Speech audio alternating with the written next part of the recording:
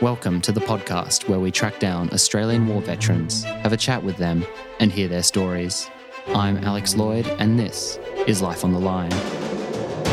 They were building positions in there if for a anything happened fight. to us, by the time anyone got to us, I think it was chaos. the weather was so bad there would be I used to nobody run left. with boots full of blood. And the next thing I hear was alarms, Chances of screaming. survival were very, very slim. The soldiers didn't want to go into the ambushes, so they'd send the kids in first. And so he was sent in first into an ambush and he got shot in the stomach. It was very hard for me, very hard for my family. And the plane burst. Proud of the crew, proud of what I've achieved and what I'm doing. Volunteer for service was in effect to put your life on the line.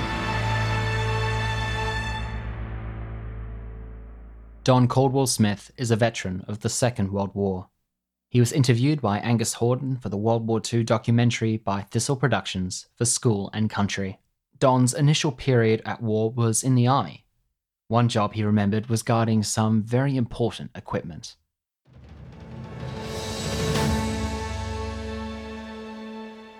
We received the first radar unit, mobile radar unit in Australia.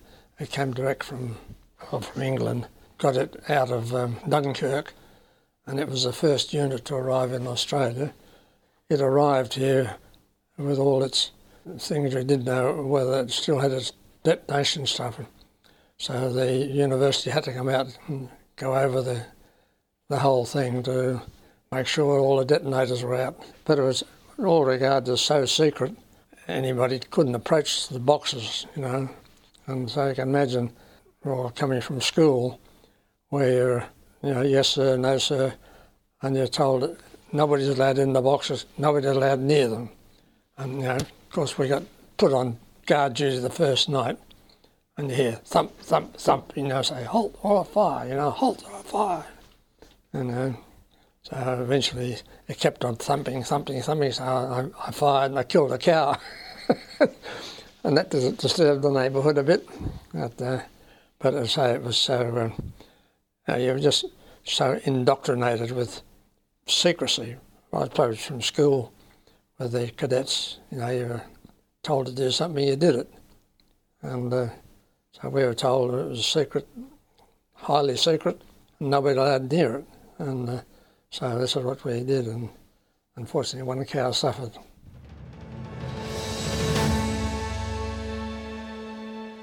Shortly after the Japanese attacked Sydney Harbour, Don successfully applied for a transfer to the Air Force. He eventually found himself the pilot of a Lancaster bomber for RAF Bomber Command. In this next clip, Angus questioned Don alongside his wireless operator, Don Rowe.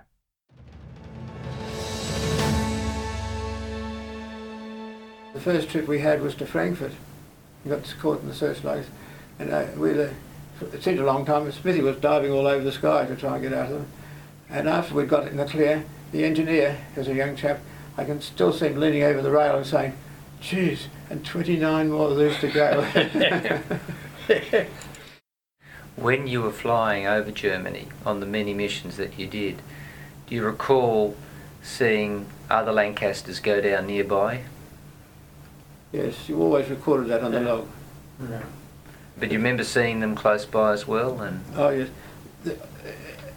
When you go on a mission, say over the coast, you can see planes everywhere, just a few hundred yards apart. When it became dark, they're still there, but you don't see them. And they tend to their navigation is not spot on all the time. One's diverging a little bit on the other. They're just moving across, aren't they? It's only in the daylight when you realise how many planes were in the air at one time. At night you never saw them and never worried about it, did we? so how would you avoid colliding with these guys? And surely some planes did collide. Well, they did, yes. And what's more, they were bombed by their fellow planes up above them. They used to come down too. But Did you see that yourself? no, or not sure. So we saw the planes going down. You saw planes going down, but you didn't know the reasons behind them. There'd be a scatter of incendiary bombs and all sorts of things coming down. But that's what worried me when we started doing daylight raids, just to find out how many aircraft were in the air at one time. At night, you don't see them, and you ignore, you think you've got the whole sky yourself. It always seems the Stirlings have got into trouble, because when they're designed, the authorities said it can't have a wingspan more than such and such a foot, so it'll fit in a hangar. So it certainly was designed to fit in a hangar, but it didn't. It could only get to 16,000 feet, because all the other people would be flying at 20,000 feet, and that's where and they had a bad time. In those daylight raids, did you remember any of the fighters actually coming in close to you and trying to hit you head on? No. At night time, we saw several nearby. I remember the mid-upper gunner saying, "Well, I haven't fired on." The Smithy said, "No, of course not. Anyway," we dived off and went through our lives. We weren't going to stay around. So, Don, you tried to evade the attacks, by flying rather than trying to outshoot them. Oh, you never outshoot them. No, you just try to either go up or down or something and evade them. Well, they ranged from cannons to .5 to Bofors gun, all sorts of armour they had. We just had the 303s. But Don, wouldn't you be terribly challenged having to dive out of way and not hit one of your other bombers as well? He didn't know that.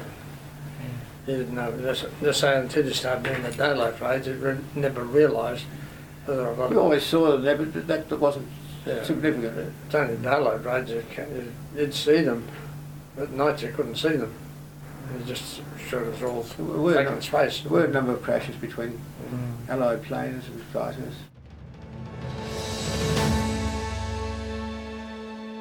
Don Caldwell-Smith, alongside his best friend Don Rowe, were interviewed for our World War II documentary miniseries For School and Country. You can find out more at forschoolandcountry.com and check out the Facebook page For School and Country. Want to know more about the podcast? Our website is www.lifeonthelinepodcast.com. You can email us at podcast@lifeonthelinepodcast.com. Follow us on Twitter at LOTLpod. Follow us on Instagram at Life on the Line Podcast, and like us on Facebook at Life on the Line Podcast. Life on the Line is brought to you by Thistle Productions. Artwork by Big Cat Design, music by Dan Van Werkhoven. Thanks for listening, and lest we forget.